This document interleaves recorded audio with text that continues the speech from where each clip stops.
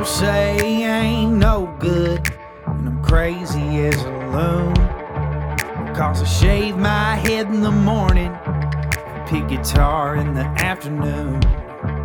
Just like old Chief and Charlie, I like to lay around in the shade. Well, I ain't got no money, but you better believe I got it made. Cause I ain't asking nobody for nothing if I can't get it on my own.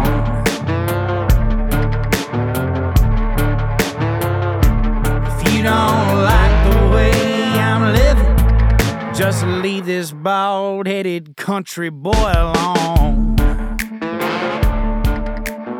Thank y'all for tuning into the Josh Terry podcast, brought to you by Raising Grace Studios. I want to give a big shout out to all of our sponsors: Par Hopper Golf Apparel, Two Pilots Distillery, Nobles Networking, Project K9 Hero, Mega Knife Co. on Instagram, Gridiron Coffee. Go look up our guys up in Nashville at Creative Vets. They're not a sponsor on the show, but I love everything that they do. Shout out to our guy, Jesse Wayne Taylor, who does the intro on our show. And it is voting season down here in Georgia. So please go look up my guy, Mr. Bruce Thompson, who is running for labor commissioner in our management and distribution company, Red Circle. On the show today, I've got a dude that is he puts on the best rider rounds in Nashville to me. Every time I'm up there, I have to check this guy out. My big brother fucking loves him.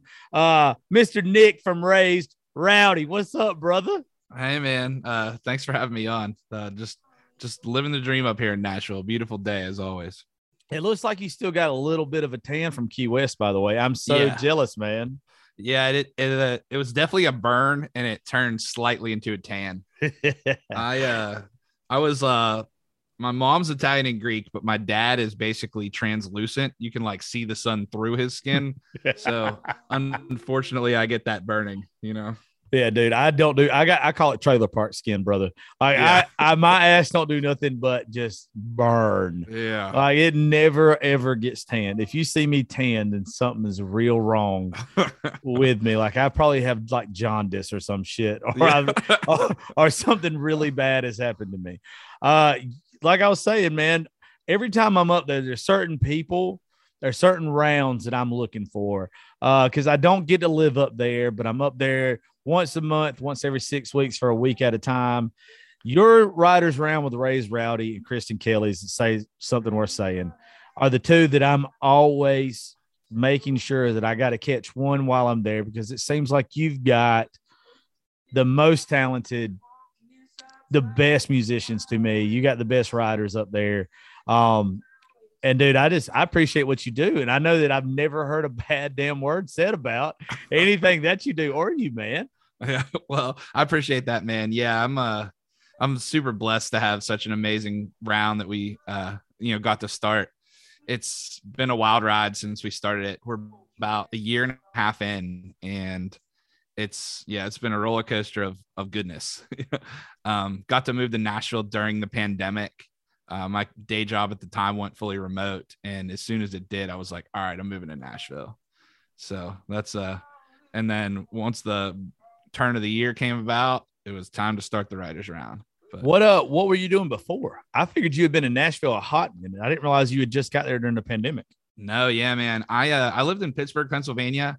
Actually had started Raised Rowdy there with a buddy of mine, and he's still back in Pittsburgh. And we started it and basically had a radio show in Pittsburgh on Y108 up there. And then I had, ran the event. We did a couple events in town. So we did a few Whiskey Jam takeovers. So we like took over the lineup of Whiskey Jam and had a bunch of the Raised Rowdy family like play it. And then we did some other events at Live Oak. One when it was Frisky Frogs before it was Live Oak, and then one when it was Live Oak. A writers round that was called Sunday School that Grady Saxman, who's a great producer in town, hosted. We did a couple events with him. So when I talked to Hasten, once they bought that bar, he was like, man, why don't you have a writers round here? And I was like, well, I don't live here, man. And he was like, well, if you do, let me know. And then as soon as I got to town, I was like, hey man, I'm in town now. And he was like, let's go.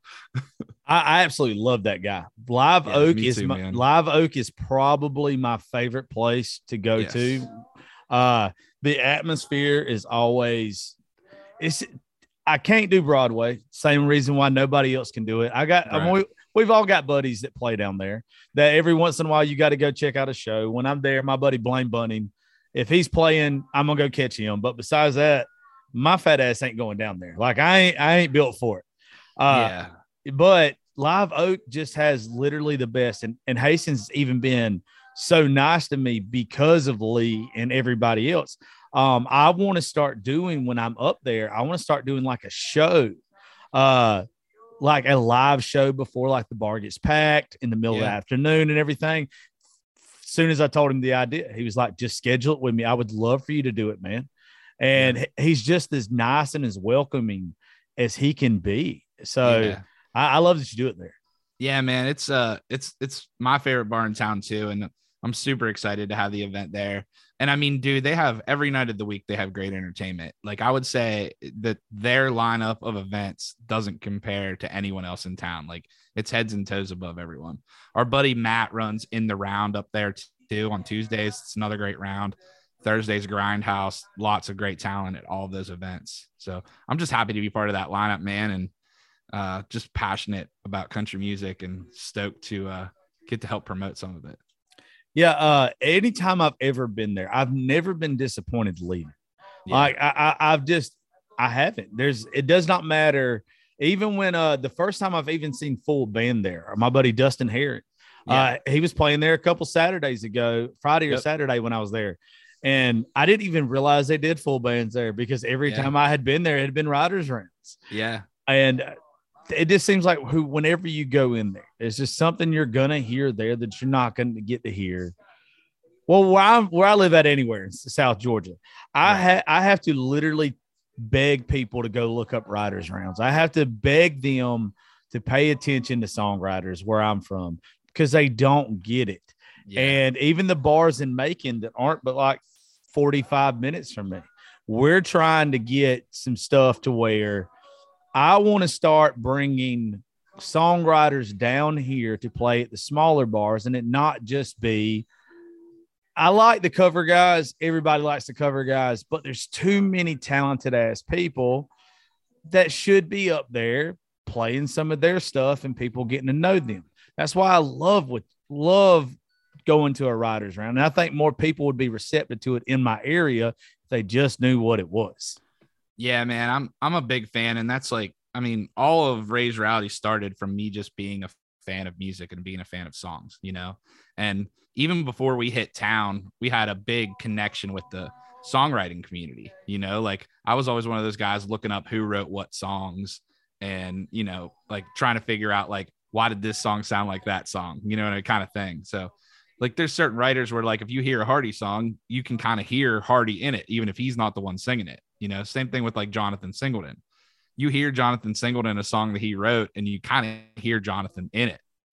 It's so crazy just to hear and be around a community of folks that are just like amazingly talented, but maybe they don't want to be artists. Some of them do, some of them don't, you know, but the talent that they have and what they bring to the country music world is like, just can't go without saying enough about it. Yeah. I just, around here, I wish there was somebody like you, and I can't do it. I've got too much shit on my plate because I've even thought about with me already having the studio and everything that I've got and trying to produce other people's shows and everything else like that. Like I really thought about trying to do like the Raising Grace Riders Rounds, but it's not for me. It's not for me because I already got my hands in too much shit. Yeah. But I wish more people could hear it. I wish more people, because I am a fan, and that's why I'm just obsessed with going to them now. Well, here's another thing I'll tell you. Like, so Revival, which is a great writers round in town, currently on a hiatus in Nashville, but they're doing events outside of Nashville. Like they're doing like writers round tour, and so is Grindhouse, which is what's on Thursday at Live Oak. So, dude, if you I think that would be a good connection for you if you want to get those guys down there, because they already have it built out, you know. And they're taking that on the road, and they're having people that are playing their original songs, and they're getting some hit songwriters to come or some up and coming artists. You know what I mean? So it's just, the hard part is when you hear an artist name that, you know, of course you want to go and you want to buy a ticket, right? If you hear a songwriter's name, you probably don't know it, right? Unless you're really deep into the scene like we are. So it's has to become something where it's like, oh, I know this is going to be good. I'm going to go out. I don't know the name of these folks, but I'm going to go out because I know it's going to be good. It just takes some time to build that. So you kind of need like a bar or a venue that's willing to like kind of take those lumps a little bit. Well, see, we've got one that we've worked with. Like, we even brought Trey Lewis down here like 2 weeks after he came out with Dick down in Dallas. Yeah. We got Crazy Bull in Macon. Oh, so yeah. like the first time, it wasn't the first big show that Trey did, but it was like that first run, the first run of it. Like, I remember what I paid him now, and now he was just on at Bridgestone like last week. So it's fucking crazy, right? Dude, and nuts. So like we could do stuff there, but the bad thing about doing stuff there, and it is like probably the second or third biggest country bar in the state of Georgia, you don't have a receptive audience to a writer's round. Right. And I wish you had that here. Like, people, but also people don't know what the fuck they're missing. That, right. you know, like, I think that you could have people come down. I think, Ray, the folks that you have, man, I think I could book a night that would blow people's minds at that location. But the thing would be is getting them to pay attention. Yeah. Like, the last thing you want is a bunch of riders out there pouring their hearts out, and then you got a room full of people hollering out, play Friends in Low Places, play Freebird and shit like that. And they're up there got smashes. Well, yeah. And that's the thing, man. It's like the only place that you see stuff like that is Nashville, right? Because you do have people that get it. And one of the things that I pride myself on with Rowdy on the Row is that it's a room that is fun. You know, it's fun to be at. We have a good time. We drink beers. But we also are an ambassador to the song. So when the song comes on or the artist comes on, they can take that stage over. And that's one of the cool parts about Live Oak and how it's set up with like seating and things like that, is that you have people that are there to pay attention to the song. You also have people that are there to party, right? And it's going to be a mix of that. But when a song really hits, you'll see someone take over the room, and it's beautiful to see that.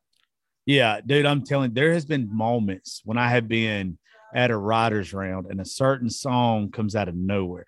The last time I was up there, I was at the local, and Blue Foley was putting one on. I think it was Freak Show.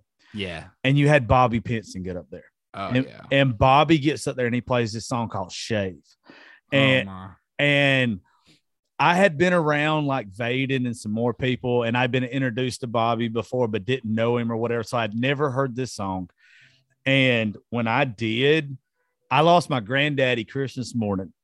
So I'm back there in the back sitting with Kimberly Atwood and Lee's fat ass. And I'm literally like trying to put my little fat ass finger in my tear ducts to try to hold up the tears from coming out my eyes. You don't get that anywhere, in my opinion, unless you go to a writer's round. Yeah, man. And unless somebody actually goes sits there and pays attention to the shows that you put on, the rest of these guys put on, man, you just don't catch that stuff. Well, guys like Bobby Pinson are a once in a generation talent at songwriting. You know what I mean? He really is. He's one of the absolute best on the planet. Not only that, but like some of the things he says just in conversation, you're like, man, that's so clever, you know? Hey, dude, this is what happened that same night. I ended up leaving the local and going to Red Door. And I can't remember. I went with Pearl, whatever the hell Pearl's last name is. And got over there, sat down with Vaden and Bobby. They start telling them about the podcast being like in the top 1% in the world. Vaden does or whatever. And Kristen's been on the show a couple times and everything. We've had her writers rounds and other stuff on there. And Bobby and me start talking, and I'm like, man, I'd love to have you on the show sometime, dude. And he's like, yeah, man, I'd love to. And he's like, we're fitting to go to the studio. Do you want to come hang out with us? And I'm like, fuck yeah, I do. Like, I completely blow off the people I'm with. And I'm like, Bobby Pinson just invited me to his studio. I'm going to the studio. And I ended up sitting on his couch and in the studio and drinking with him the rest of the night till like 6 o'clock in the morning. And the most, dude, Nick, the most embarrassing thing that could have ever happened to me, that I feel like happened to me. It got towards the end of the night, and I've got to where, and I'm sure you're like this in business. I don't know how much you drink when you go out or whatever. I know when my cutoff point is, like, because the last thing you ever want to do in those rooms is embarrass yourself. Like, right. You don't want to get sloppy drunk. And there was already a guy in there that came along with somebody else that was sloppy fucking drunk. And you could tell, like, I'm not saying that he was getting on Bobby's nerves, but if I'd have been Bobby, he would have been getting on my nerves. So I end up walking out the door to call an Uber and telling everybody bye or whatever as I'm walking out the door and say, thank you, Bobby. I appreciate it. And all this kind of good shit. As I get out the door, I hit call on Uber. They say it's going to be an hour for one gets there. And I'm like, shit, well, I'm going to go back inside. Automatic lock on the studio door. I don't have anybody's number in there but Vaden. My phone dies.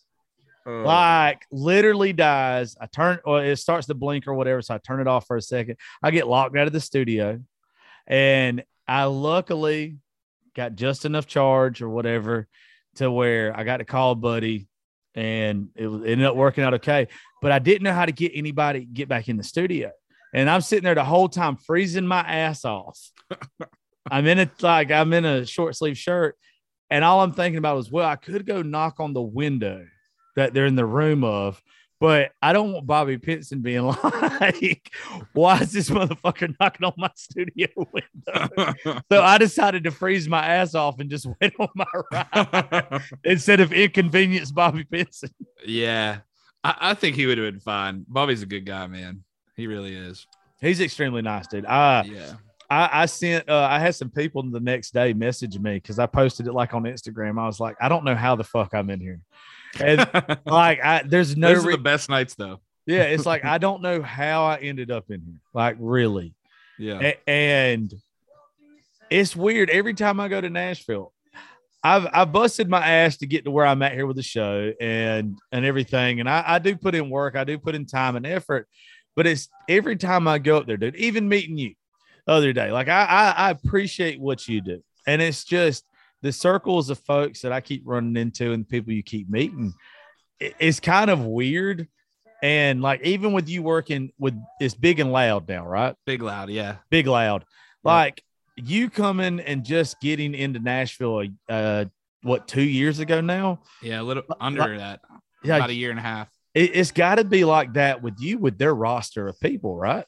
Man, it's nuts. It's crazy because like my podcast, I was the first person to ever have Ashlyn Kraft on a podcast. Okay, cool. And I was the first person to ever have Sean Stemley on a podcast. So two of the artists on the roster like have been Raised Rowdy family since before they even were signed to Big Loud, you know? So it's super cool to like get in there. And honestly, man, like Big Loud's the coolest record label in town, you know? So, and it's, dude, that all started from me having that radio show back in Pittsburgh. So I had a editorial radio show in Pittsburgh where I would play hub and spoke. So I'd play a song that you know and then a song that you wouldn't know, right? Yeah. And I'd explain to you why these two are the same. Basically, like I would play like Luke Combs and I'd play Ashlyn Kraft and I'd talk about them both being on 50 Egg for publishing, you know, stuff like that. Like that's Luke's publishing company. So I was like telling that story and kind of like speaking to the people that are like fans, right? So kind of like the same thing where you're like, I wish more people knew about the songwriters. I'd play 2 songs in a row by the same songwriter, you know? So kind of telling the story about who that songwriter is. And I'd have liners from songwriters, not from the artist sometimes, you know? And I played Larry Fleet, That's Where I Found God. I played that song on the radio before it hit radio. Dude, you know? That is insane. I will send you the screenshots in just a second. I did the same thing with Larry. I think it was, I can't even, I'll have to go look it up in just a second. So on Instagram, our messages, the first time I heard that song, I knew that Larry was going to blow up. And he did probably a 40-minute interview with probably not that long, but we had to clip it out, of course, on radio. Yeah. And dude, I just knew right then. I was like, this is the guy. Like, this guy is going to be somebody that everybody knows. And now the fact that Morgan is up there singing his song and everything is like, and I like Morgan Wallen. I like Morgan as much as the next guy. But when Larry Fleet sings that damn song, can't nobody touch him. His voice is just so pure, you know, and yeah.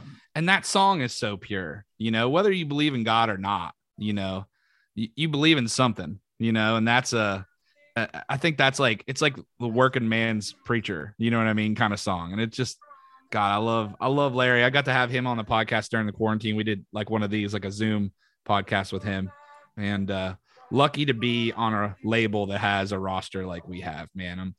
I'm over the moon to have a day job as cool as that. My old day job was not that cool. Yeah, I'm envious of you. I have no idea how it happened, really, but you know. Well, you've got that personality. You're real likable. I tell Lee Tucker all the time. It's not just because he's like my big brother, but I always call him the mayor of Nashville. There's this certain there's certain people that literally, you guys are so likable. And you're so genuine and you have such a love for music that people gravitate towards you. And you just know that regardless of what it is, you're made to be in that spot. Like you're only going to keep rising in that spot. I'm not trying to, you know, sound like anything when I say this. If I could live in Nashville, I don't know how long it would take me to get in the door at somewhere. I think that it would shine through just like you. I think that I would get a job somewhere like that. I think that I would, and I think they would see this, how passionate I am and how hard I want to work and be a part of all of it. Good Lord knows he didn't give me no damn singing talent. Yeah, same. Yeah, and because and just because of my buddy Jesse Wayne Taylor and him teaching me how to start writing a couple months ago, me helping with Creative Vets and everything, I'm just now getting into writing. And I'll be honest with you, it ain't bad, but it damn sure ain't good. I mean, well, man, it's like anything. You got to work your butt off to get there. You know, it's in songwriting more than anything, because it's creative, but it's also like it's formulaic and creative at the same time, and it goes a certain way. I've never written a song myself. Me and Rowdy Rob Williford wrote like a third of a song one time, and by we, I mean I said like 2 words and he wrote all of it. But mostly we were just getting messed up when we did it. So. Hey, look, I get buddies. I get buddies all the time because I'm real good at like one-liners. Like even on the show or being around people while I'm drinking, I'll say something, and one of my buddies will be like, before I ever even. I think I've wrote like 6 songs now, if that, since January. And they would ask me, they was like, hey, can I use this line? Like, can I use this as a hook or whatever in something? And I was like, well, shit. Well, maybe I do need to try this. Like if I'm good with that. But then I figured out that one line and that one good idea is easy. Mm-hmm. Rest of that shit is hard as hell. Yeah, that's the hard part, man. And I've never like really played guitar or anything either. So me it's either. Like, yeah. So like I have melodies in my head sometimes, but nothing like what these guys have, man. And that's why there's so many people that want jobs writing songs, but there's only a few people that can actually do it on a high level, you know? And I've never gotten into that because again, like there's so much on my plate currently that I think the amount of time I would have to like put into trying to be good at something like that would be extremely high. And my skill set currently doesn't involve that, but it involves things that can help folks like that, you know? Well, and so that's my part of the music world. Well, this is what got me into it. What was crazy, dude, is back in January, I was up in Nashville and Creative Vets organization came and did my show. And like some of the songwriters and one of the guys that's kind of in charge in it, and Jesse Wayne Taylor, and they heard me tell the story about how when I was young, I think when I was in middle school, I used to love writing poetry, used to absolutely love it, and I was also an athlete. I was a pretty good athlete, and I think it was the baseball team. It was baseball or football at the time season. And I had got a poem that was published in Young Poets of America. I entered a competition, got it in a book or whatever it was. And like the team was just relentless on my ass as being like a 12 or 13-year-old kid that was writing poetry here in the South.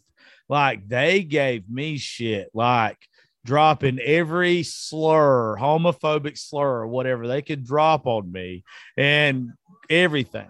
So it made me quit writing. It made me not want to. It made me be like, okay, well, maybe I just need to be a jock, you know?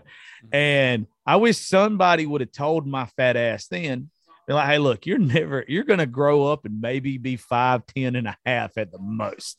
Like, you're not going to be a professional athlete. Let's put a guitar in your hand. Let's teach you how to write. And let's give you that. Like, this is what you're good at. Like, let's feed that passion. But instead, I didn't want to be that guy. What's funny about that dude is at the Creative Vets golf tournament 2 weeks ago up in Nashville at Old Hickory, they know how big of a fan I am of Aaron Lewis. And Aaron just recorded a couple months ago that Call Me Doc song that is a Creative Vet song. So they introduced me to him. So me and him ended up talking for like 30 minutes, like bullshitting back and forth. And I tell Aaron the story, like that story right there. And he's like, I just want you to know, when I was in middle school, I was in chorus and I got picked on. He's like, people were giving me shit about being in chorus. He's like, you think they're fucking picking on me now? and I was like, God damn it, Aaron Lewis. Well, man, and that's what it's about. Like, it's funny because like growing up, like there's a lot of things that I did that people would call nerdy, right? But I played football too, you know? So it's like, I went to a Catholic school, so it was like you could get away with doing nerdy stuff and not too many people would pick on you, you know? But man, I had a guitar class when I was 18, my senior year. I just was not good at it. And again, I think it's something that you have to really put yourself into. So it's God-given talent, some, but mostly it's hard work. And I just wasn't ready to work on something like that at that time. Yeah, I went and bought, it's sitting behind me right here. I went and bought a Martin back in January. And I guess my stupid ass thought, you know what? This is going to come natural. I will tell you how hard it is. And I have neglected it probably the past month because I tried to do what people told me to do. And it's like, hey, look it up on YouTube. But I'm going to actually have to have lessons. Like know me, there's no way some of these people that are just going to get it right off the bat, they might've been able to look it up on YouTube. I'm going to have actually have someone sit here with me and teach it to me. And I didn't realize that. Like, I hate it because the people that were telling me to just look it up on YouTube, I should have damn known better. We're all musicians. Right. They're all songwriters and singers. They're like, no, it's fine. It's fine. And then what made it even worse is Lee Tucker's bitch ass. When I'm sitting there and I'm like, you know, what's a good starter guitar? Like a good one. I go to Guitar Center to buy one. And I don't want to get the cheapest one, but I don't want to get like a super expensive one. And me not knowing no better, he's like, just get like a Series X Martin or whatever. Well, that's a good one, like a $700 guitar. And then I buy it and I bring it back to the studio or whatever. And I call Dustin Heron and he's like, what did you get? I tell him, and he's like, you stupid son of a bitch. Why didn't you get like something for like $200 to learn on? Like, you're a moron. And I was like, well, that's what Lee would have done. He's like, that's Lee Tucker. He also bought $800 worth of golf clubs the first time he bought golf clubs. Like, and he doesn't play golf still. Like that's, yeah. Yeah, dude, it's hard. But at the same time, it has been having like that therapy of just writing, and it gives me something else to connect with my buddies too. Like up there, you know, it's being able to, I don't know, man. I mean, you've been in those rooms. Even if it's just being able to sit there and pretend like you're part of it. Even if I don't say a word and I just get to watch the process, it's enough for me. Dude, yeah, I've gotten lucky enough to get invited to go on a writer's retreat. And it's cool just seeing that happen, you know, just to be a fly on the wall almost. But man, I just think there's so much to do in the music world, you know.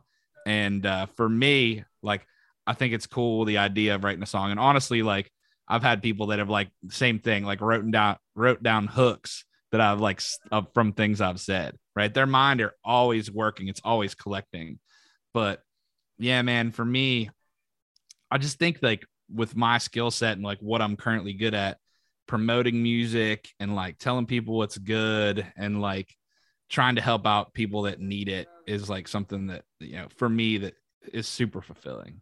Well, I think that's kind of where I'm at too, to be honest with you. I want to do the songwriting stuff, but I'm so far away from being to where I feel comfortable with it, to where, like, the stuff I kind of do now is just my stuff. Like, I mean, there's some local boys here now. Like, there's some bars around here that I got one or two guys that play some of the stuff that we wrote together. And that's all good and well, but I'm not ever taking anything that I do up to Nashville and being like, hey, here you go, fellas. Like, hey, I'm not presenting that shit to nobody. Like, that's not for me yet. And it might not ever be for me, but I do like the fact that you're comfortable with your lane, because so am I. Like, I know what makes me happy doing this show, promoting people and everything, putting other people's stuff out there. It makes me happy. And it makes me happy when it makes them happy, I guess, is when they feel like, I don't know if you feel like this, but you ever had somebody do one of the Raised Rowdy shows and they think that you're doing them a favor by having them on your show, but in actuality, you're like, you realize that it was a blessing for me that your ass has got up on the stage under Raised Rowdy. That's how I feel when somebody does my show. Yeah, dude. And that's 100% it. Like, it's wild to me. It's crazy how many people apply to play our round. I'm like, I host twice a month and I book an artist and then I have them bring their friends. So I book like 8 acts a month, and we probably had 175, 200 people apply to play it. And I'm like, I have like 20 events a year, you know, like, so it's a wild thing, man. And that's why, like, whenever I have someone come, we have a Crown Heads, which is like our cigar sponsor. So, like, we have cigars at the event that I'll give to the artists if they're cigar smokers, you know, and then I always try to get them in some Raised Rowdy gear.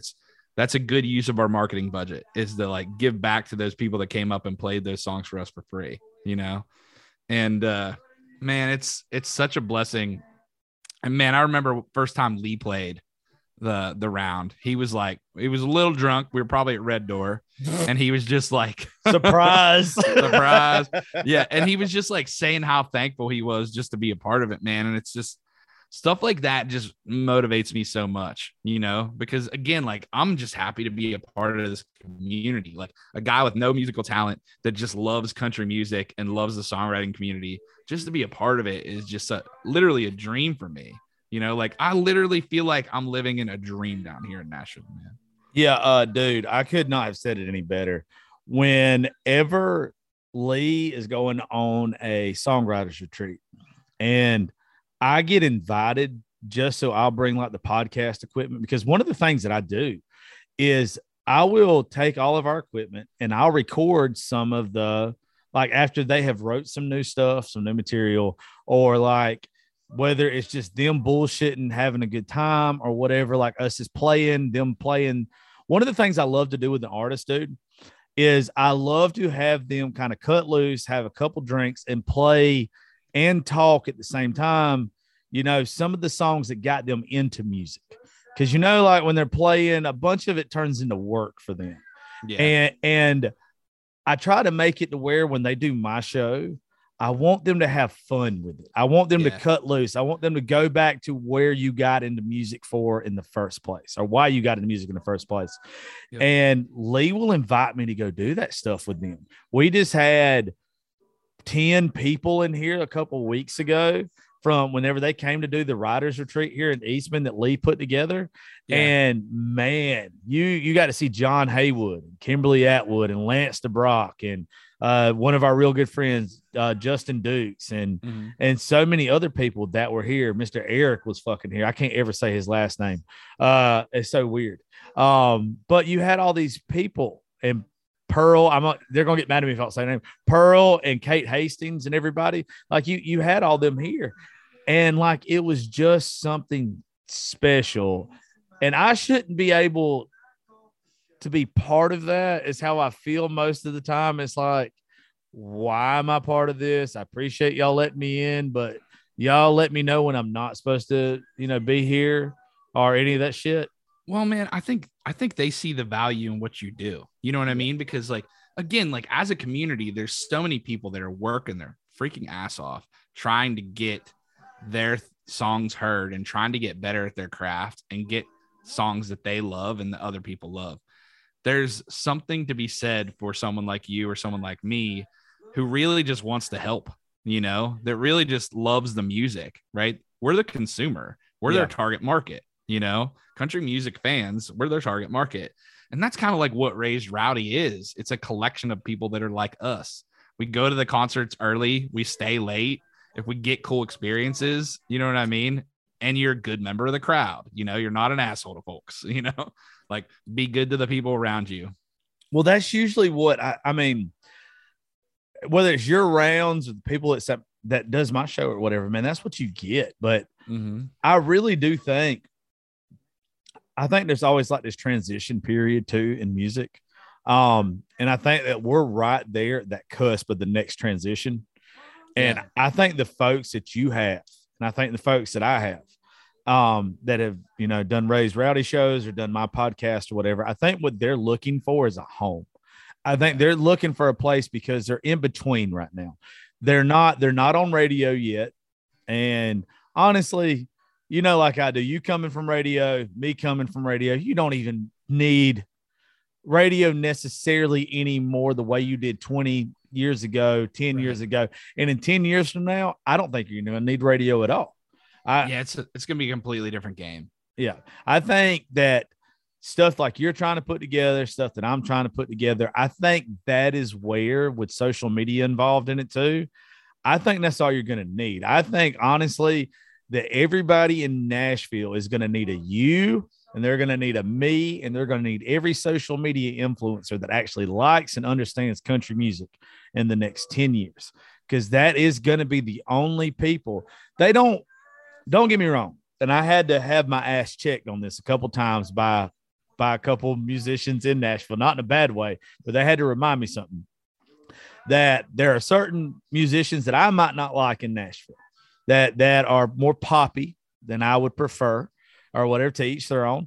But let's say if Lee writes a song and one of these poppy artists want to buy it, he's going to sell that damn song to them. Yeah. I mean, you got to, so you can't knock people, right?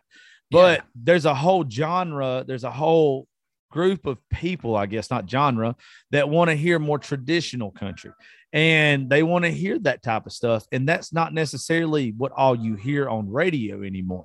So I think when you find that happy medium of a podcast that can not go by the Billboard top 40, whatever they consider the top 40, and then a podcast to put that together to where that person can just say, hey, this is my music.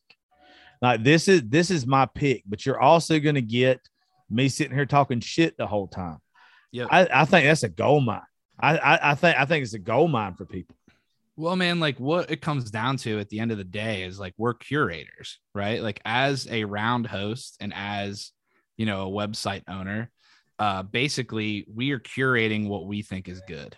And honestly, for me, man, like I look like like you're talking about, I love the traditional sounding country. I love steel guitar and songs, but man, if there's a good poppy country song, I'm like, man, that's a good song. Like I remember being back in Pittsburgh and the program director in Pittsburgh was like, wait, you like this guy? And I was like, yeah, I mean, the songs are good. And he puts on a great show, dude. Everyone loved talking shit on Florida Georgia Line. But if you ever went to a Florida Georgia Line show and you didn't have a good time, it's your own damn fault, because it's a fun concert, man. Yeah. Is it like the most like well thought out lyrics all the time. No, cruise was cruise, right? But at the same time, we would roll a bus of 20 people to every FGL show, and we would have a good time. And you can be as drunk as you want to be, and you're still going to know all the words, Well, so there's something to be said for that. They're not hard to remember when you, right. But no, I get it. And that's where it's one of those things that you have to know your environment. Yeah. And everything. Like I can't bitch about going to Broadway. Like if I'm going to go there, I have to know what I'm going to have to listen to. Right. If I'm going to go to Live Oak, if I'm going to go to the local, if I'm going to go to, anything like Music City Palace over and anything like that, I know I'm going to get a different atmosphere. Right. Like right. if I want to party with half-dressed women that don't give a shit, go to Broadway. Like it's a party vibe. Yeah. And that's fine. There's nothing wrong with that. I don't like when people bitch about it. Like you got to know what you're getting, Yeah. And you get that. But I know I completely get what you're saying. Like it's not always going to be my thing. But if you told me that a group of my friends were going to to a Florida Georgia Line concert, it would take a little bit convincing, but I would probably go as long as everybody I knew that I was going with was going to get drunk and have a good time. I'll tell you what, after that 12th Busch Light, you'd have the best time ever. I'll go ahead and tell you, boss, there wouldn't been a first Busch Light with my ass. I do not. Dude. Well, I tell you, Dustin Heron has got me drinking them in the past when I've ran out. I like my whiskey. But I can't drink beer no more. I'm on this weight loss thing now. And I'm on the weight gain thing, I think. I do. It's all right. I was there for the longest time. I got up to 330 pounds and I was like, you know what? I got to do something, bro. Like I am really fucking myself here.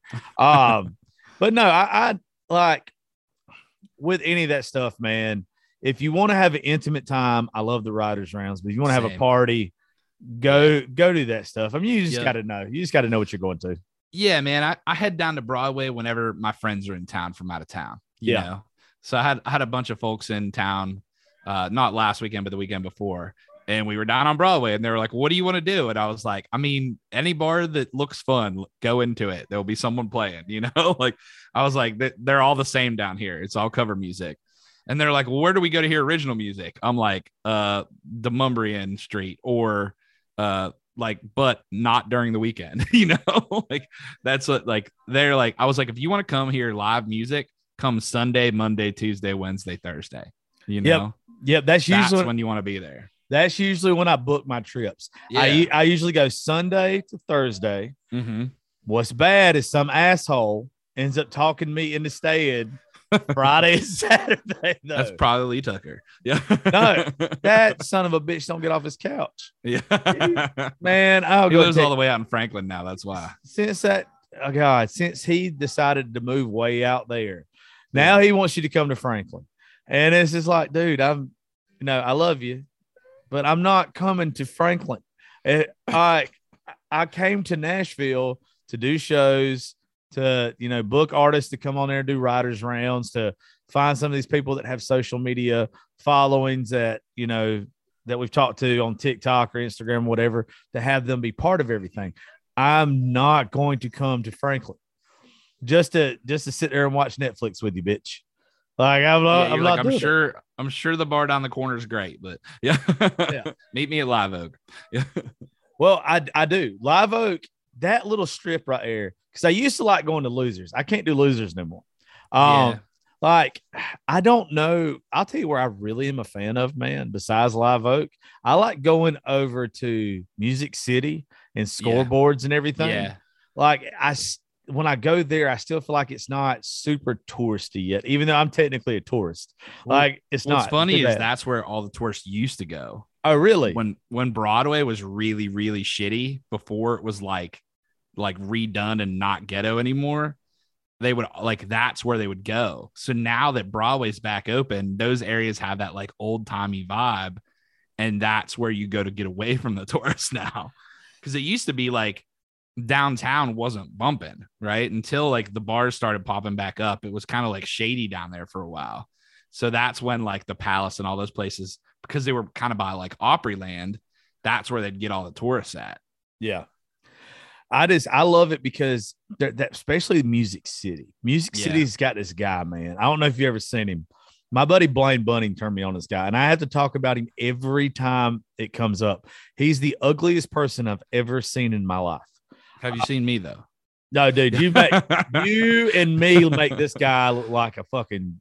He makes us look like GQ models. Yeah.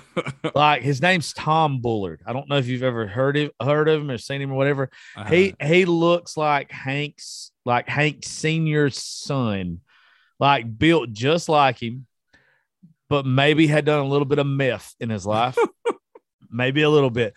But when you talk about singing, oh my God, like traditional older country. Like I thought when I saw this dude the first time, I was like, what the fuck have you got me to come over here and watch? And then the second dude opens his mouth. But that's also something that I love about Nashville. And I love is you will see somebody. Mark Oria, you know Mark. Oh, yeah. Yeah. Oh, boy. Okay. So Mark's coming down here to stay with me for a couple of days in like 2 weeks. And I've told Mark this on the show before, like to his face, because we give each other a lot of shit. Mark doesn't look like he should be able to sing the way he does. Mark looks like a fucking meth dealer. He looks like he Kimberly Atwood calls him Meth Mark, actually. Like we were giving him shit one night on an episode of the show. And but he's so talented. Like he's just so talented and such a good writer and singer and just an amazingly good person. Great hang too. Yeah. Oh my God, is he? Yeah. Mark is a good time. Yeah. And man, he played for us down in Key West last year during Songwriters Fest. And it's funny because Kurt that does my podcast with me, he's in Luke Combs' band. He's still a player.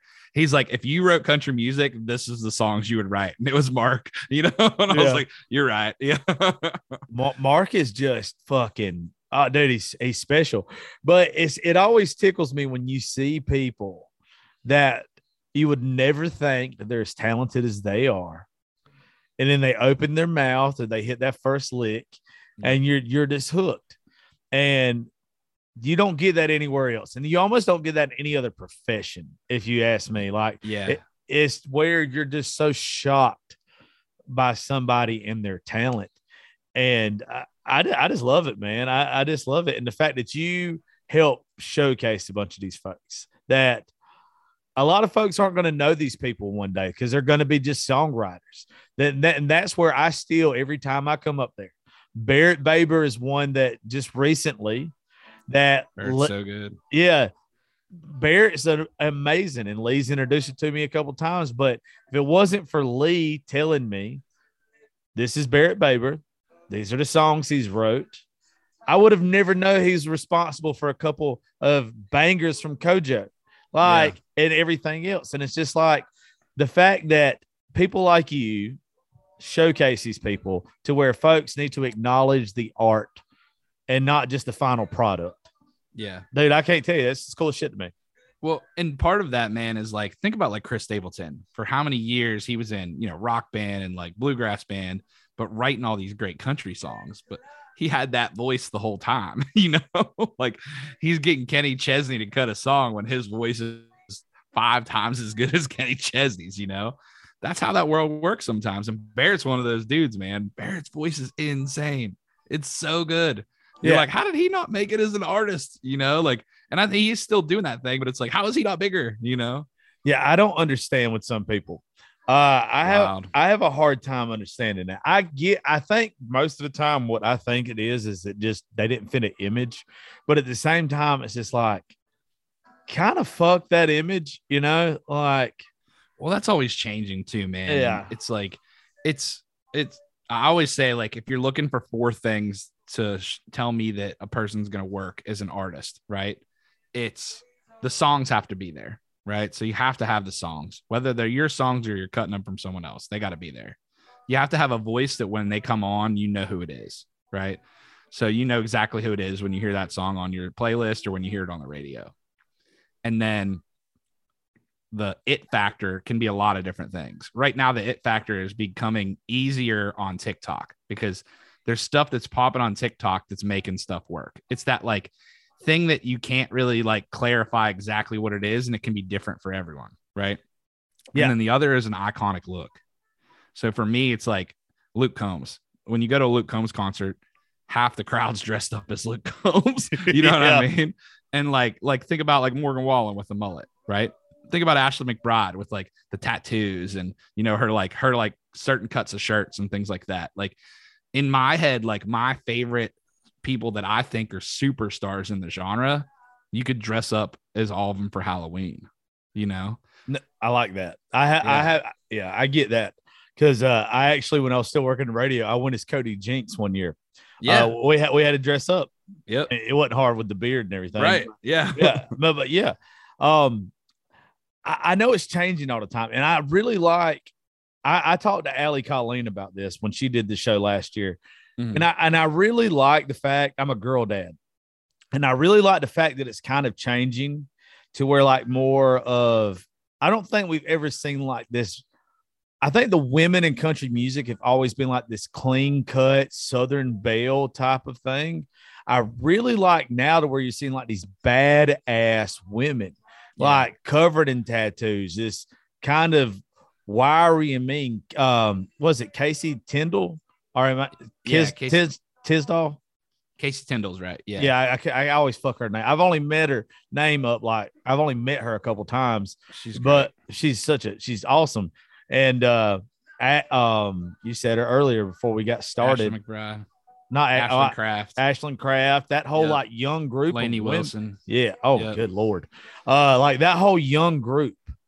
I think that they're such badass. Even Hannah Dasher, who's one of our buddies. Yeah, I love Hannah. Priscilla Block. Yep. Like all of them. They're different than I feel like women were in country 20 years ago.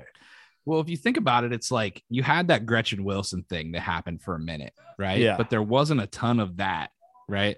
And in town, it's like Bridget Tatum is one of the badass writers that writes like that, you know? But man, there's always a crop of girls that I think are great. And Ella Langley's right. I mean, Ella Langley is currently popping off right now. And she's one of those girls that has like the slad songs, but also has the like bad bitch songs, you know? But yeah, man, we've been so like our first ever event that we hosted, Megan Patrick played. That's cool. So yeah, man. And you know, we got to be friends with her. And then so like we started working with Raise Rowdy for some festivals. So there's one called Blame My Roots that's in Ohio. It's in the eastern side of Ohio, close to Pittsburgh, which is where I'm from. And she for that event, Casey Tyndall we got her booked. So and then this year, Casey Tyndall is playing that country concert, which is the other festival we work with that's on the west side of Ohio. So we have this year two, like the day before the main festival starts is called like the camper party. And we have Raise Rowdy camper party at two festivals in Ohio, which I'm super stoked about. So we are officially being part of two different festivals in Ohio, which is like the area close to the area where I grew up from. And the one festival we just did that round last night, which I'm sure when this is published, it'll be a while from now, but no, this is literally going out tomorrow. Well, I put my shit out the next day right away. Okay. Well, yeah, man, it's super cool to like be able to like get some of those artists put on, you know? So like for country concert, I talked to the guys that run that, the Bar Horse family, who are fantastic people. And I was like, hey, you guys have an Ohio stage. Why haven't you had Dan Alley play yet? Have you seen Dan Alley play? I haven't. I don't even know who that is. Oh boy. I'll tell you this. They play this thing, Dan Alley and two of his good buddies. It's called Austin Alley Jones. So it's Andy Austin, Dan Alley, and Will Jones. And their 3-part vocal harmonies are some of the best things that I've ever seen in my entire life. Really? Dude, they play shows out at the Scoreboard actually on Tuesday. I think they play every Tuesday. And man, it's like Diamond Rio, like Shenandoah, like that's not that harmony stuff. They're not the ones that go by like, what is it? It's like Bushlight Trio. Yeah. That's them. That's just a different version of it. Okay. Yeah. Okay. So they have like a couple different versions of their buddies. They have like a big group of friends. But man, when those boys do that 3-part harmony like that, that's my favorite thing in Nashville right now. Yeah, I've actually had like several people. I think I caught them one Sunday at Scoreboard. Yeah. Actually, because there were so many people telling me like you have to catch these guys. Dude, they're so good. And Dan's been good for years. You know, he's maybe, I don't know, maybe 25 now. And I think he moved to town, you know, a couple years ago. But man, it's wild watching those boys play because you're like, this is something special. And again, like you don't see stuff like that any place other than Nashville, you know. And their set's like a mix of covers and originals, you know. I can't wait till they get enough songs where it's like all originals, you know, or mostly originals, you know. But Yeah, man, it's so special just to be here in Nashville and watch that stuff grow. Yeah, dude, that's what I live for. That's why if my daughter was, which I'm glad that she's not 18 yet. I'm glad I got 7 more years, but I love that I'm still where I only get to come up there a limited amount of time because it's like I don't have to see it every day. I would love to see it every day, but at the same time, it's every time I go up there, it's like somebody's had a little bit more time to you know, better, to get a little bit more better, to add another song on, to fix something if they were gonna fix it. And the fact that you get to see it every day in and out or whatever, it's until people go up there and see it. Yeah. They don't understand what they're missing. Well, man, that's like Ali Colleen. Like I remember seeing Ali play a few years ago. What a She's beast. Heads and toes better now. What like a fucking beast. She's wildly talented now. You know, like when you watch her, you're like, wow. Like that's like the owners of Country Concert that were at the festival. They were like, who's that? You know, like, but it's so great to be able to like have a round where you have folks that play it that like other people will come up and be like, who was that? Like we had a band called Dave's Highway play last night. And these people came up and they were like, who are those 3 people on the end? And they're a family trio. So it's a brother and 2 sisters. And their voices just, of course, are perfect together, you know? And man, they just blew people away last night. And it's so cool because since we are on a Sunday, we can get a piece of that like tourist crowd. But if you're coming there because you want to hear live music, but you're coming there because you know that it's originals, you know? So like, that's part of what the Raise Rowdy thing is like, hey, we realize you might not see this all the time, but if that Raise Rowdy name's on it, I want you to know it's good, you know? And that's something I pride myself in. Dude, you should.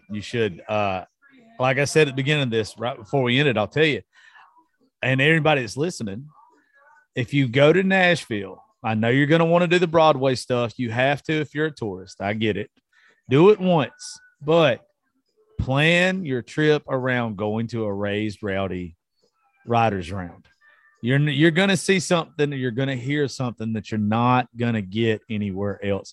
One of your rounds that you like, there has been so many things that have been sent to me or I've seen on social media from your rounds.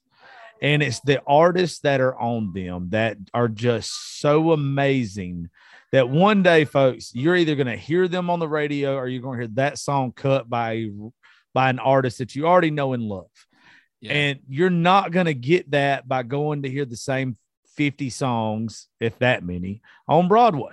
Like you can go listen to that shit in your car anytime. And it's not shit. I shouldn't say that, but it's fun, but it's fun. It's a good time. It's a good time. But if you want to go to Nashville, the only thing that bothers me about Nashville, dude, is I get the tourist side of it. I get the bachelorette, the bachelor party side of it or whatever. But I wish I would have got there 40 years ago when it was still just all about the original music, when it was all about like the people that were grinding, that you had music execs going into the smallest rinky-dink bar because you had somebody there playing for tips, hoping to get their song heard, you know? Like that's where I think riders rounds and why I'm so passionate about like pushing them and pushing riders, because it's the only thing about old school Nashville that still exists to me is that it's riders rounds. It's like the Palace and Robert's Western World. You know, if you ever go to Broadway, that's where you go to Roberts. You'll catch some good stuff there. I don't even know if I've ever been to Roberts. Man, well, when you're back in town, let's go together. I You'll be like, you were right, Nick. Well, see, like I know, like I had seen you a couple times, and like I know we'd follow each other on social media, but I'm so weird about like meeting people, and I don't Dude, know why. I am too. I'm so like when I saw you that last time, and like I was there with Lee, I was like, bitch, I know you know him, so let's just go introduce me, so I don't feel awkward or whatever. Like I want to go introduce. So next time I'm up there, yeah, we'll definitely. And hey, I'll tell you this too. You'll have to. It'll be the first one when I get with Hastings. I want you to be part of this. When I get with him about doing a writers round live from Live Oak with the podcast and stuff. Yeah, with the podcast and everything, where we're bullshitting, but we're also recording a show, writers round. Definitely want you part of it. And you can, and I won't lead part of it too, but you can help me pick the other 2 or 3 people that we put on it. And we'll make it a Raise Rowdy / Raising Grace thing and Live Oak thing and all that kind of stuff. Dude, it's all about networking us, everybody helping everybody. You know, there's like I do, there's a big enough piece of the pie. Dude, that's the best part about Nashville, right? Is like the people get that, you know? And honestly, me, like coming from like the blog world, right? Like literally everyone except one group were super nice to us. Like the Country Rebel guys are super cool. Very nice guys. Like they're like, hey man, we love seeing what you're doing. You know, it's cool. Like you're doing your kind of like own version of it. You know what I mean? And like, dude, Ward from Whiskey Jam, literally the nicest human on the planet, like brought us in with open arms. Super freaking cool. Like I'm best friends with Matt Burrell that runs In the Round. Like he's one of my absolute best friends. So it's like, we both host events at Live Oak, but it's not like it's competition. Like we both want each other to succeed and have successful things. You know, it's not about having the coolest thing in town. It's about promoting and helping the coolest stuff in town. You know what I mean? And it's like, and our stuff's different. Like I'm like beer drinking country and they're kind of like weed head country. You know what I mean? Everybody has their own kind of like lane, you know? Yeah. Well, I've got to meet Ward one time whenever Dustin Herod headlined Whiskey Jam back, I think in November, and I went up there. I liked him. He's one of the guys that I would love to sit there and pick his brain. You know, can't like do it at Whiskey Jam. Oh, absolutely not. Absolutely not. Like I got to meet him. I got to shake his hand. I literally got to tell him for like 2 seconds. I was like, and Dustin wanted me and him to meet each other. I was like, hey, look, I got a top 1% podcast in the world out of like 4 million. I would love to have you come on and do an episode, talk about Whiskey Jam or whatever. He was like, here's my email. Hit me up. Never heard another word from him. And every time Ward's busy. Oh yeah, I know he is.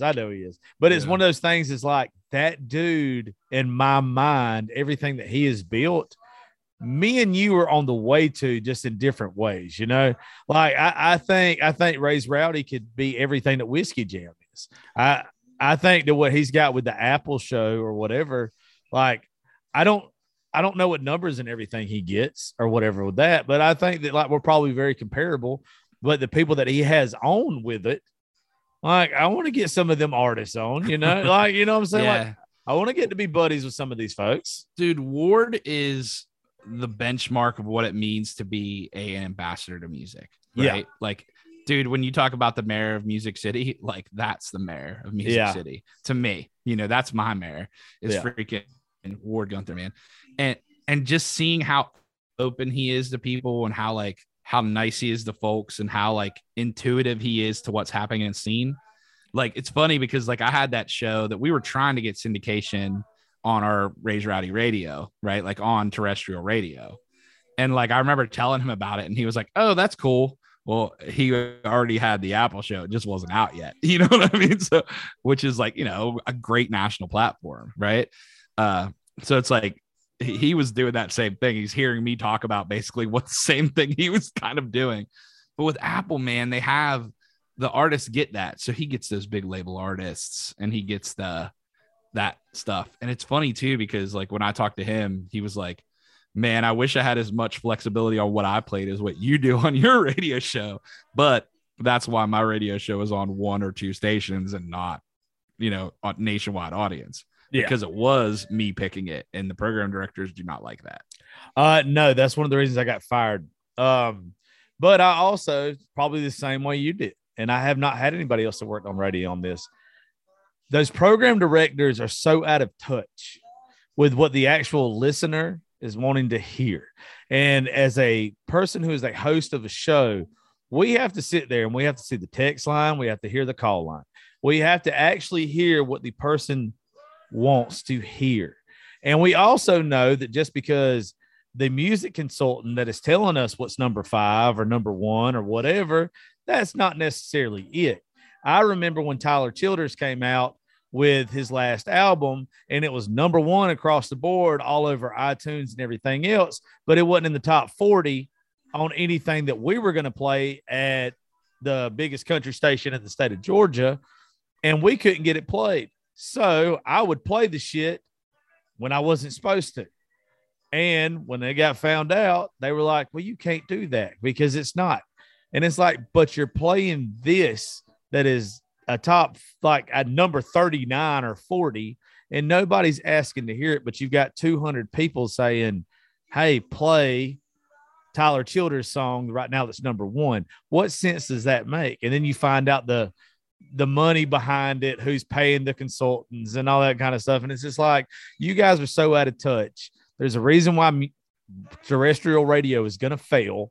And people like Ward and you and me and whatever we do like this is going to succeed.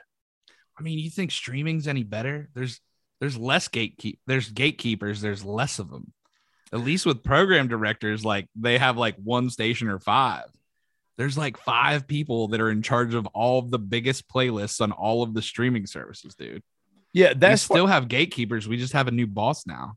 Yeah, but that's why you have to have, like, when you do like my show, like when you do this, you have to have people that are willing to kind of go against the establishment when it comes to that shit. And I think that's why artists, when they do my show, well, they usually ask to come back on. Like Trey Lewis and me, I didn't realize how it's a funny story between me and him. When we had him on the show, when Dick Down came out because of Lee Tucker's dumbass, he sent me the song second it came out, and I booked him. And then me and Trey got to be kind of buddies, and I didn't really know how he felt about it. Had no idea. And then when the next stuff he had coming out in the middle of last year came out, we kind of talked. He wanted to do the show, which was awesome. Then he played Making again a couple months ago. Well, I walk in, and I had not talked to him in a long time. And I catch him at the very end of his show. He's got like a couple songs left. I walk up next to the stage or whatever, and the dude's like, literally, Josh Terry, I fucking love you. Like out of nowhere, like he doesn't owe me that or anything. Like, and it's just one of those things to where after the show we sit there and talk or whatever. And you can just tell that maybe an artist isn't getting pushed where they ought to be getting pushed. And they appreciate folks like me, like you, like with your rounds, with my show, because we're wanting them to be heard because they deserve to be heard. I mean, we get 50,000 downloads a week on the show. Sometimes we get a good bit more than that. And it just depends on who we have that week. And every time I do my best to push my friends that are artists that I think deserve it, but I also push the artists that I sit here and listen to. In the background right now, I got Zach Bryan. His new album just came out. That is a fucking masterpiece. 34 songs is the best songs I have heard in a long time. And it's all poetry to me. Like none of them is anything that's going to be on the top 40, but it's literally the best shit. It might be.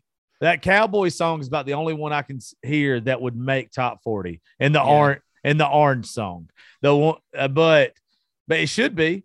I mean, it should damn well be. Well, and don't think that program directors aren't paying attention to consumption charts, because they are, right? So that takes into account all of the streaming stuff, all of that, right? At least the program directors that are worth a shit are, you know? So like they know what's happening, but they also know that until your program director is not going to play a song until that record label sends it to them. So Warner has to decide they want to put 10 grand a week behind a song to try to fight that uphill battle to get that on radio. They haven't done that with Zach Bryan yet. I just don't know why, man. I also don't. Is that the lane Zach Bryan even wants? I don't even think Zach wants to tour, dude. I think he's tired of it already. You think so? I think so, man. Well, him coming from the military to what he's doing now, I could see why he would be if he wanted. That's a whole different beast. Yeah.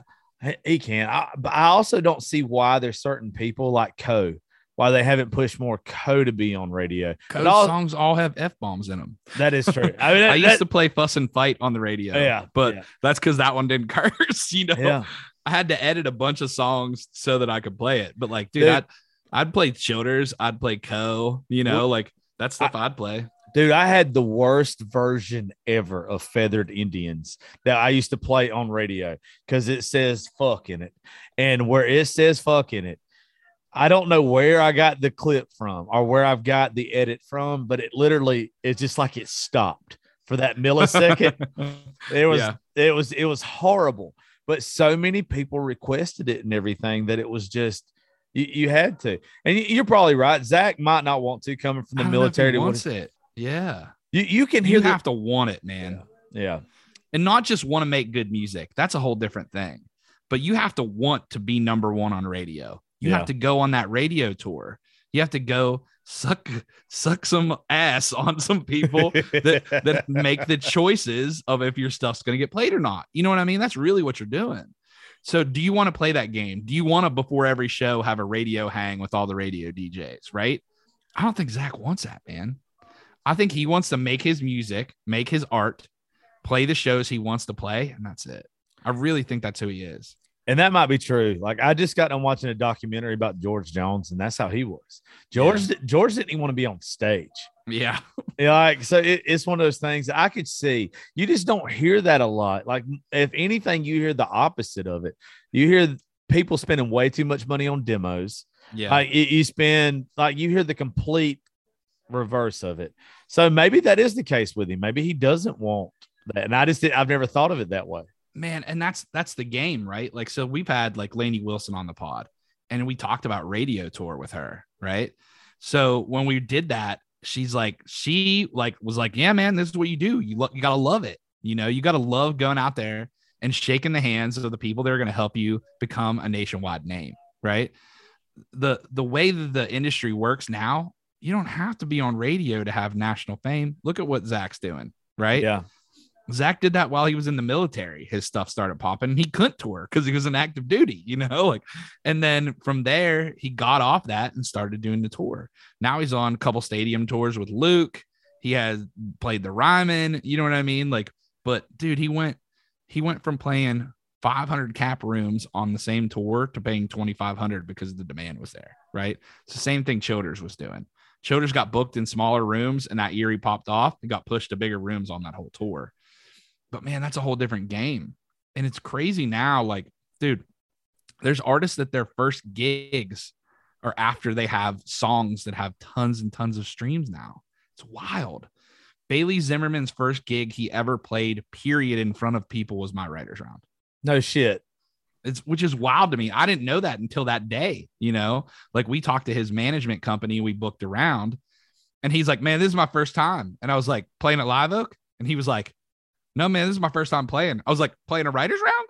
And he was like, no, dude, this is my first time playing in person in front of people. I was like, holy heck. Like, that's nuts. You know what I mean? Like, it's just crazy. And dude, he's about to have a gold record. You know? That song that he's got trending on TikTok right now, the second it drops is a fucking number one. Yeah, it's crazy, man. And it's like, it's nuts that like, that's where the scene's at. Like Warren Zeider's, like, he's from Hershey, Pennsylvania, which isn't far from where I live. So like I had hit him up like when his stuff started popping, and I was like, yeah, dude, I'd love to have you on my podcast. And it just didn't line up because he was never in town, And now, dude, he's signed with Warner too, and big record deal, and he's selling out rooms. They're selling out rooms on their first tours.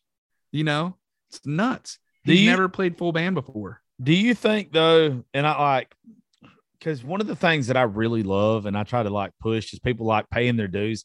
Do you think that some of it's like fast come, like quick lived to where it goes away faster? Do you think like some of these guys are just going to, I think you'll have a mix of it. You think so?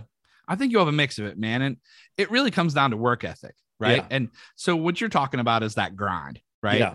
They call it a 10-year town for a reason, right? But that 10-year town's different for everyone, right? There's guys that get record deals 2 years into town, and there's guys that get record deals never, I think you're going to see a mix of that. Part of it's going to be what kind of team do you have around you? Because, dude, especially now that I'm working at a record label as my day job, it takes an army for a release. And, dude, every song on a record has a score of how well it does. That's how they pick what goes to radio. You know, how's the acoustic video of this song do? How's the official music video of it do? What happens if we put some money behind it? Does it get more streams or does it not get as high a percentage? Right? That's what you're doing at radio. You're putting money behind it and hoping that the people like it. There's data on all that stuff now. The cheat code is TikTok. The cheat code that we have right now, it's A&R for the fans, dude. The fans will tell you right away if they like it or not, right? They'll tell you right away if it means something to them. So there's kids that are talented that didn't know that making music was an option when they were kids, right? Imagine if you were 21 years old, you wrote your first song and you were like, man, this worked. You know, that's what's happening to these kids. So like that thing where you're like, man, I wish I would have like learned that young that this was a thing that I could do. Kids are having that dream come true. And then they're like, oh crap, now I got to learn how to play guitar. You know what I mean? Oh crap, now I got to learn how to be on stage. You know, what's that look like? Okay, let me go get a vocal coach so that I don't blow my voice out. You know, it's just they have the resources to help with that earlier. Right? Where like if you were 21 or 18 and you started writing songs, you're grinding, you don't have anyone helping you. You're just trying to figure it out on your own. They have a leg up because they have an online following built that sells tickets. TikTok sells downloads and it sells tickets. That's the thing that like when it first started, they didn't know about, you know, they were like, is this going to equate to actual fans? Dude, Cooper Allen's selling out freaking venues. You know what I mean? Like he doesn't have the best voice in the world, but he's a very good marketer of himself, you know? And it's like, at some point it's a mix of like talent, hard work, and things happening at the exact right time. Like, dude, for me, like when we started Rowdy on the Row, I started it during quarantine. You still had to wear a freaking mask when you weren't sitting down, you know? But that's why I was able to have Luke Combs play our writers round. Flatland Cavalry played, you know what I mean? Like Drew Parker, Ashley McBride, Riley Green. Within 6 months, I had all of those people because they were in town. I had Hardy play it. You know what I mean? Like all these artists that had no business coming and playing for free at our writers round did. But it's because of the stuff we did before I moved to town. And it's because timing, right? And some people will call that luck. But there was the 3 years I put in of Raise Rowdy from Pittsburgh before I moved to town. We had a good name in town before I was in town.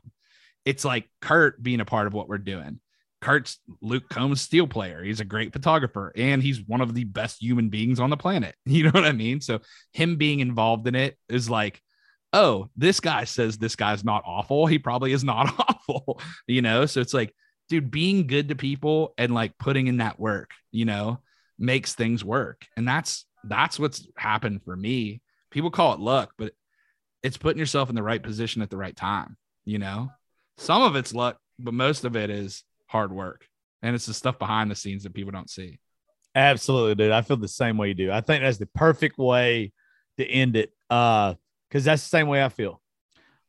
There's so much shit that me and you do that folks will never see. They don't see the phone calls. They don't see the messages. They don't see the hours of looking through social media, trying to find the next person that nobody knows about to have on the show or the next person to have on your writers round or whatever. Like they don't get the time and effort it takes, man. And I just appreciate that you put in as much effort as I do. And I knew you had to. You too, man. Yeah. I mean, I knew you had to. And I just appreciate, Nick, you taking some time out of your busy schedule to hang out with me for a little bit. And Dude, when I'm back, having me anytime, brother. And you got any events or anything coming up that you want to promote real fast? Or any rounds or anything? In town? Yeah, if anybody's in town for CMA Fest, we are kind of having a best of the people that aren't playing CMA Fest at Live Oak Saturday, June 11th from 3:30 to 7:30.